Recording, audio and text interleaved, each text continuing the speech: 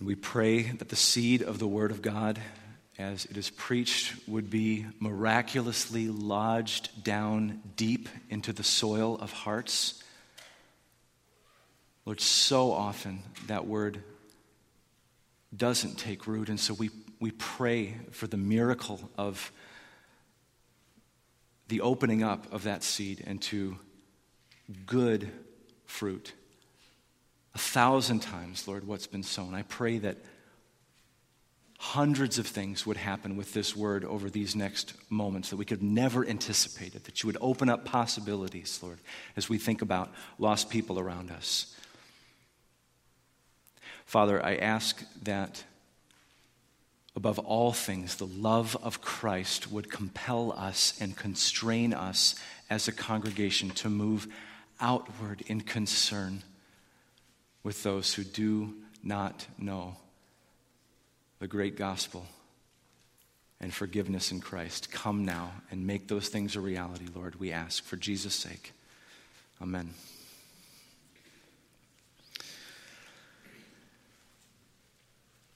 Though I first heard these words from Christian pastor and evangelist Greg Laurie, turns out they may have actually been borrowed by Oswald Smith. Either way, they are a powerful statement about the priority of evangelism in the local church, and these are the words. If our church does not evangelize, our church will fossilize. If our church does not evangelize, our church will fossilize. It's a frightening truth, and it motivates me very, very deeply these days as I think about what the Lord has for us in the days ahead. Picture it, a fossilized church, a lifeless, hardened, but well-preserved picture of life that used to exist at one point. Life forms that once existed, evidence of life in a remote past. A fossilized church is one that used to exist as a movement, but now exists as a monument. A church that is a museum. The great irony of a fossilized church, of course, is that the church is the only organization in the entire world that Jesus Christ has promised to build. Matthew 16:18. I will build my church.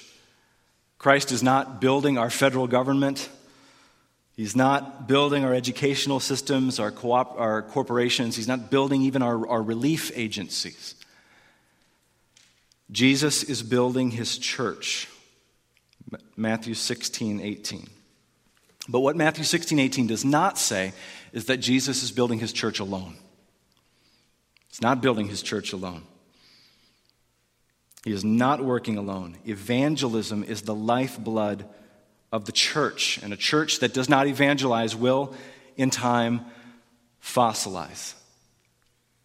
Trusting that your Bibles are already open to 2 Corinthians 5, let's just dive right into the first of 3 points today. 2 Corinthians chapter 5. Point number 1, many are the motives for personal evangelism.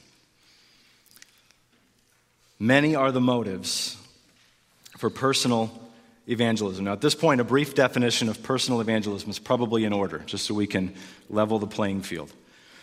Personal evangelism is telling another person the good news about Jesus. That's what evangelism is. Telling another person the good news about Jesus. Personal evangelism is communicating the message of the gospel from one person to another. The gospel, the good news of the life and death and resurrection and soon return of Jesus. Evangelism is making that news known, calling people to trust Christ, turning from sin, trusting Christ. And many are the motives for personal evangelism. But let's notice here on the front end, many are the excuses for lack of personal evangelism too. Our excuses are legion, ranging from the fear of man to indifference toward perishing people. Interestingly, ministry itself can keep us from evangelism.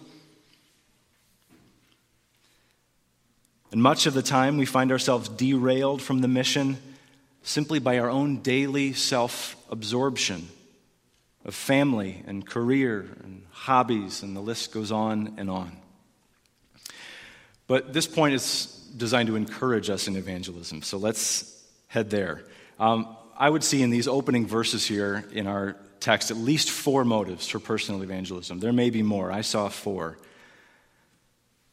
The first motive is found in 2 Corinthians 5:11. Paul says, "Therefore, knowing the fear of the Lord, we persuade others." Therefore, knowing the fear of the Lord, we persuade others. That's the first motive in personal evangelism here in this text, the fear of the Lord. Paul begins in verse 11 with a therefore. And all you would have to do is look up to verse 10 to see what that therefore is there for. 2 Corinthians 5:10, for we, this is motivating to Paul, for we must all appear before the judgment seat of Christ, so that each one may receive what is due for what he has done in the body, whether good or evil. Are your neighbors ready for this? Mine aren't. The judgment seat of Christ. Your coworkers or classmates, do your family members have a proper regard for the author of the universe? Are they rightly related to him by grace through faith in his Son, through the gospel? The one who is able to destroy both body and soul in hell, according to Jesus, Matthew 10:28. Many are the motives for personal evangelism, but this one is important. This was priority for Paul in 2 Corinthians 5:11. Therefore, knowing the fear of the Lord, we persuade others. And Paul didn't just talk a big game to believers. This is the way he talked to unbelievers. In Acts 17, verses 30 and 31, Paul comes to the crescendo of his great sermon at the Areopagus in Athens. And he says to his listeners, "The time of ignorance God overlooked, but now he commands all people everywhere to repent, because he has fixed a day on which he will judge the world in righteousness by a man whom he has appointed. And of all of this he has given assurance to us all by raising him from the dead." The fear of the Lord made its way into Paul's personal appeals to lost people. Many are the motives for personal evangelism, and the fear of the Lord should be a basic drive for us. Another motive for personal evangelism is found in verses 11 to 13. We can put it this way. This is a surprising one, I think. Integrity before other believers. Integrity before other believers. Listen to the second half of verse 11 into verse 13. But what we are is known to God, and I hope it's known also to your conscience. We're not commending ourselves to you again, but giving you cause to boast about us, so that you may be able to answer those who boast about outward appearance and not about what's in the heart. For if we are beside ourselves, it is for God. If we are in our right mind, it is for you. Integrity before other believers. And we won't spend a whole lot of time here, but we've got to note this at least in passing, that Paul cared about his reputation as an evangelist toward the church in Corinth, or by the church in Corinth. On the one hand, we need to balance what Paul says in a text here with what he says to the same church in 1 Corinthians 4:3. He says, "But with me, it's a very small thing that I should be judged by you. In fact, I don't even judge myself." Paul was not losing sleep about how well-liked he was in Corinth. That's not what he's getting at here. We'd have this guy all wrong if we pegged him for a hand-wringing people pleaser. It's not the Apostle Paul. But Paul did know that his reputation as a bearer of the gospel rose and fell, at least in part, by the fact that believers knew he was the real deal when it came to evangelism. Do you have a reputation in this church as someone who builds relationships with lost people? I'm not asking if you're Billy Graham or Brian Stout. I'm just asking this: how are your connections with people who are far from Christ this morning? More to the point, if I were to ask the same question to the person sitting next to you, what would they say about your connections with lost people? Paul says in verse 11, "What we are is known to God, and I hope it is also known to your conscience." Is it known to our conscience, your connections with lost people? Here's a diagnostic question for you. If everybody at Mount Free Church shared their faith with unbelievers as often as you do, if you were the benchmark, how would that go for us as a church? If your evangelism was the baseline for the entire congregation, like Paul in verse 12, would we have cause to boast in you? Many are the motives for personal evangelism. Integrity before other believers is one of them. Third motive, and this is the reason for the title of today's sermon and for the entire sermon series, the love of Christ. The love of Christ. 2 Corinthians 5, verses 14 to 17. For the love of Christ controls us, because we've concluded this, that one has died for all, therefore all have died. And he died for all, that those who might no longer live to themselves, but for him who for their sake died and was raised. Love is the spring from which evangelism flows. Paul says in verse 14, for the love of Christ controls us. The love of Christ controls us. If you are a Christian this morning, do you know and do you believe how much Christ loves you? Are you confident in your assurance of Christ's love for you? Are you sure of it? Second question would be, do lost people around you reap the benefits of that assurance? Paul knew that Jesus loved him. He knew it. And because he knew it, so was everyone else going to know it. He uses very strong language in verse 14. For the love of Christ controls us. Controls us. It's a word in Paul's usage here that can be translated, and is translated in some versions, constrains us. Christ's love surrounds and hems in and dominates us. Christ's love impels and urges us on and overmasters and overwhelms us. Love the paraphrase in the New English Bible that says, the love of Christ leaves us no choice. The love of Christ leaves us no choice.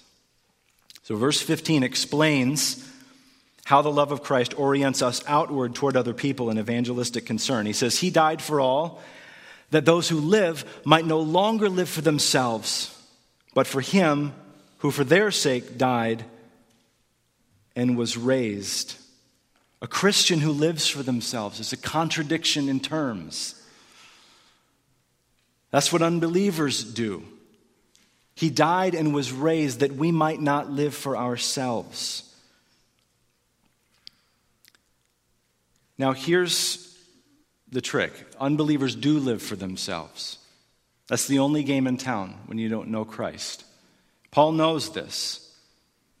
He knows that when we as believers look on to the lives of unbelievers, we tend to see more problems than potentials.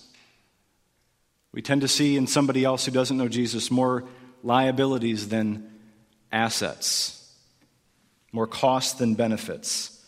And so he gives us one more motive in verses 16 and 17. I'm going to read it for us and then unpack it. This is terribly motivating. Verse 16. From now on, therefore, we regard no one according to the flesh. Even though we once regarded Christ according to the flesh, we regard him thus no longer. Therefore, if anyone is in Christ, he's a new creation. The old has passed away. The new has come.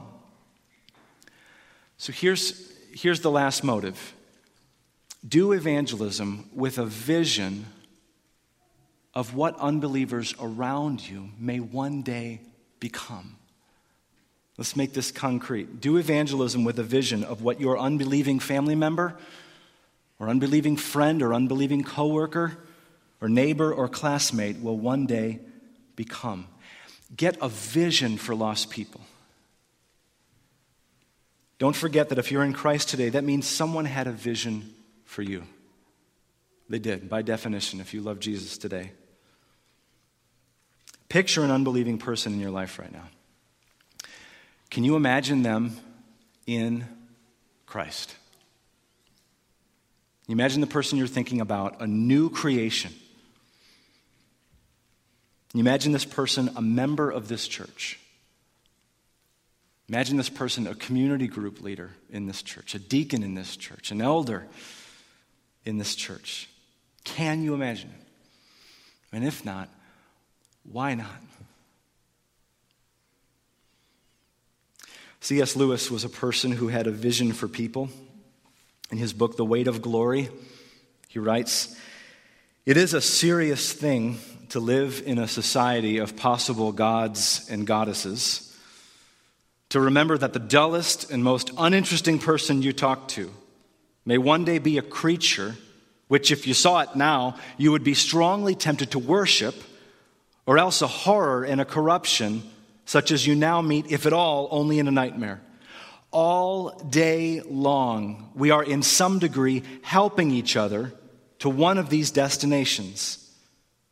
It is in the light of these overwhelming possibilities, it is with awe that we should conduct all of our dealings with one another," Lewis says. "All of our friendships, all of our loves, all of our play, all of our politics." And he summarizes with this statement: "There are no ordinary people. You have never talked to a mere mortal." It's a striking thought. It can and does motivate toward evangelism. Paul thought so. So there are many motives to personal evangelism: fear of the Lord, integrity with other believers, the love of Christ, and the future of unbelievers that you know. If our church does not evangelize, our church will fossilize. Many are the motives for personal evangelism. Second point today. We are the means in personal evangelism. We are the means in personal evangelism. Now, we've been assuming this here, but now Paul says it explicitly in verses 18 to 20. 6 times in 3 verses, we read the first person plural pronoun. Us or we. Who is to do this evangelism? Us. We are. Do you ever stop to think that the only generation that will reach this generation is our generation? In the West Tonka area alone, there are 25,000 people. We've said it before. 25,000 people within a 10-minute drive of this building. The vast majority of whom don't claim allegiance to any local church. How are they going to hear? And don't say the person next to me, because the person next to you is saying the same thing. This is how people get dropped body surfing at a concert. I thought you had them. No, I thought you had them. Right? You cannot pass the buck here. If you are a Christian, God has reconciled you to Christ, and He has entrusted to you the very ministry of reconciliation with which you were reconciled. This is stunning. Look at verses 18 and 19. All this is from God, who through Christ reconciled us to Himself and gave us the ministry of reconciliation. That is, in Christ, God was reconciling the world to Himself, not counting their trespasses against them, and entrusting to us the message of reconciliation. So He's reconciled us, verse 18, in order to give us the ministry of reconciliation, verse 19. And He's entrusting to us the message of reconciliation. The ministry and the message. We'll get to the message in point 3. Let's just focus on the ministry for a moment. This is a wonderful word picture. In verse 20, Paul likens the ministry of reconciliation to the work of an ambassador. Verse 20, therefore, we are ambassadors for Christ. Now, sometimes we need to be careful because a word that can trip something in our minds isn't the way that it would have been used in the first century. But in this case, it's very similar. The idea of an ambassador in Paul's day is very, very close to what an ambassador does today in the 21st century. An ambassador is a statesman, someone who represents the interests of their nation abroad. An ambassador is a person who communicates openness and friendly relations to foreign peoples. An ambassador is a diplomatic presence in a foreign land. This is a great picture for who we are as followers of Christ. Our citizenship is in heaven. Here we have no lasting city, but we await a Savior from that city whose architect and builder is God. Think about it for a moment. If you're a follower of Christ, you're an ambassador, and that means that your home, for example, is an embassy. It's an embassy on foreign soil, as all embassies are. But that means, just like an ambassador, your house, its members, even your vehicles have diplomatic immunity. You should invite the nation around you in to the knowledge of your king. And when unbelievers do come to your homes, I hope they do. We were just figuring out today what it looks like to create a little bit more time, it was yesterday, in our schedules to have unbelievers more in our homes than we do in our own home. If you're a person who does hospitality, which I hope you are, unbelievers should love coming to your home. And when they do, I hope you're not back on your heels when it comes to speaking of Christ. It's one thing to be in somebody else's territory. There, it's still your Father's world. But especially on home territory. If you do hospitality, don't be mousy about the fame of the name of your King. You are an ambassador for Christ, a statesman for the glory of the Most High God. Verse 20, therefore we are ambassadors for Christ, God making his appeal through us. We implore you on behalf of Christ, be reconciled to God. So the church that does not evangelize will fossilize. Many are the motives for personal evangelism, but we are the means. We are. Well, what do we say? What's the content of the gospel? And that leads us to our final point today. Union with Christ is the message of personal evangelism. Union with Christ is the message of personal evangelism. And if you ever wanted just a single sentence summary of what the gospel is, you could do a whole lot worse than verse 21. 2 Corinthians 5:21. If you know the gospel song, which we're going to sing after the sermon, then you know the content of this verse. For our sake, he made him to be sin who knew no sin, so that in him we might become the righteousness of God. Union with Christ is the message of personal evangelism. Now, verse 20 could easily be the subject of a whole sermon. It's also been the subject of entire books. It's also been the subject of great debate, which is tragic because the logic here, although stunning, is something that a child can understand. It just describes an exchange that takes place. And interestingly, Paul never mentions the names of the participants in verse 21. We have a he and a him. The context, I think, is going to lead us to believe this is God the Father and God the Son.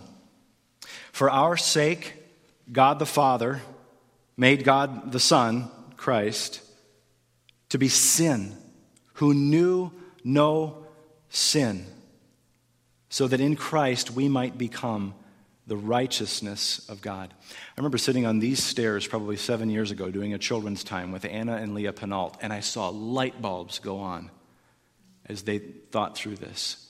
You could almost just see them take a breath. Note what verse 21 indicates.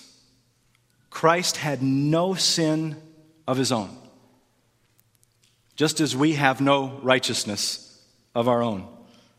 Righteousness is as native to us as sin is native to Christ. And that would be not native at all. But for our sake, he made him who knew no sin to be sin. Now back up in verse 19, Paul says that God did not count the trespasses of the world against them. Why? How? Verse 21 gives the answer. Because the trespasses of the world were counted against his Son. This is the good news of the gospel. So our sin is reckoned, is imputed to Christ, and furthermore, his righteousness is reckoned, is imputed, counted to us. I hope in this verse you hear and you see what Martin Luther called the great exchange. All of our sin moves to Christ on the cross. All of his righteousness moves to us. And all of it is made possible by those two little words. And that's why I made a big deal about this idea of union with Christ. In him. In him. Union with Christ is what makes the exchange possible. At the end of the day, what we're calling people to do is be joined to Jesus. Jesus has all the good stuff in him. People have asked over the years, and I asked the question before I was an unbeliever, what could one man's death 2,000 years ago, what effect could that have at all in my life? And the answer is that when we turn from our sins and put our faith in Christ, we are united to Jesus, and all that he has achieved becomes ours. Union with Christ, being in him, is what makes this great exchange possible. Our sin to him, his perfect life credited to us. You can say this to lost people. You can. In fact, I'll say it right now. If you're with us and this sounds like good news to you today, then you don't have to wait. You can be joined to Jesus today. He took the penalty for your sin. He offers you a perfect credit, a perfect store of righteousness. He earned it for you.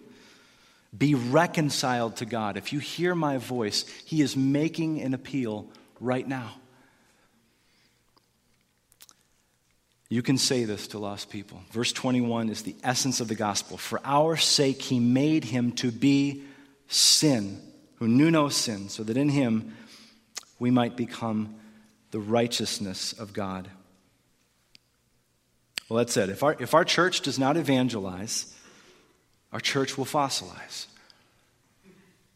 Many are the motives for personal evangelism. We are the means of personal evangelism, and union with Christ is the message of personal evangelism. The next week is Memorial Day weekend, and we're going to wrap up this sermon series on God's love and ours with a Q&A that will cover the waterfront, as it were, with regard to this topic. And so if you've been brewing on this, if you've been having thoughts or comments or questions about the love of God, or about our love for God, or our love for one another, or what love for the lost looks like, write them down, put them in the offering plate, or just bring them with you and ask on Sunday morning, and we'll take questions right on the spot. It's going to be a great morning of application together. Let's pray.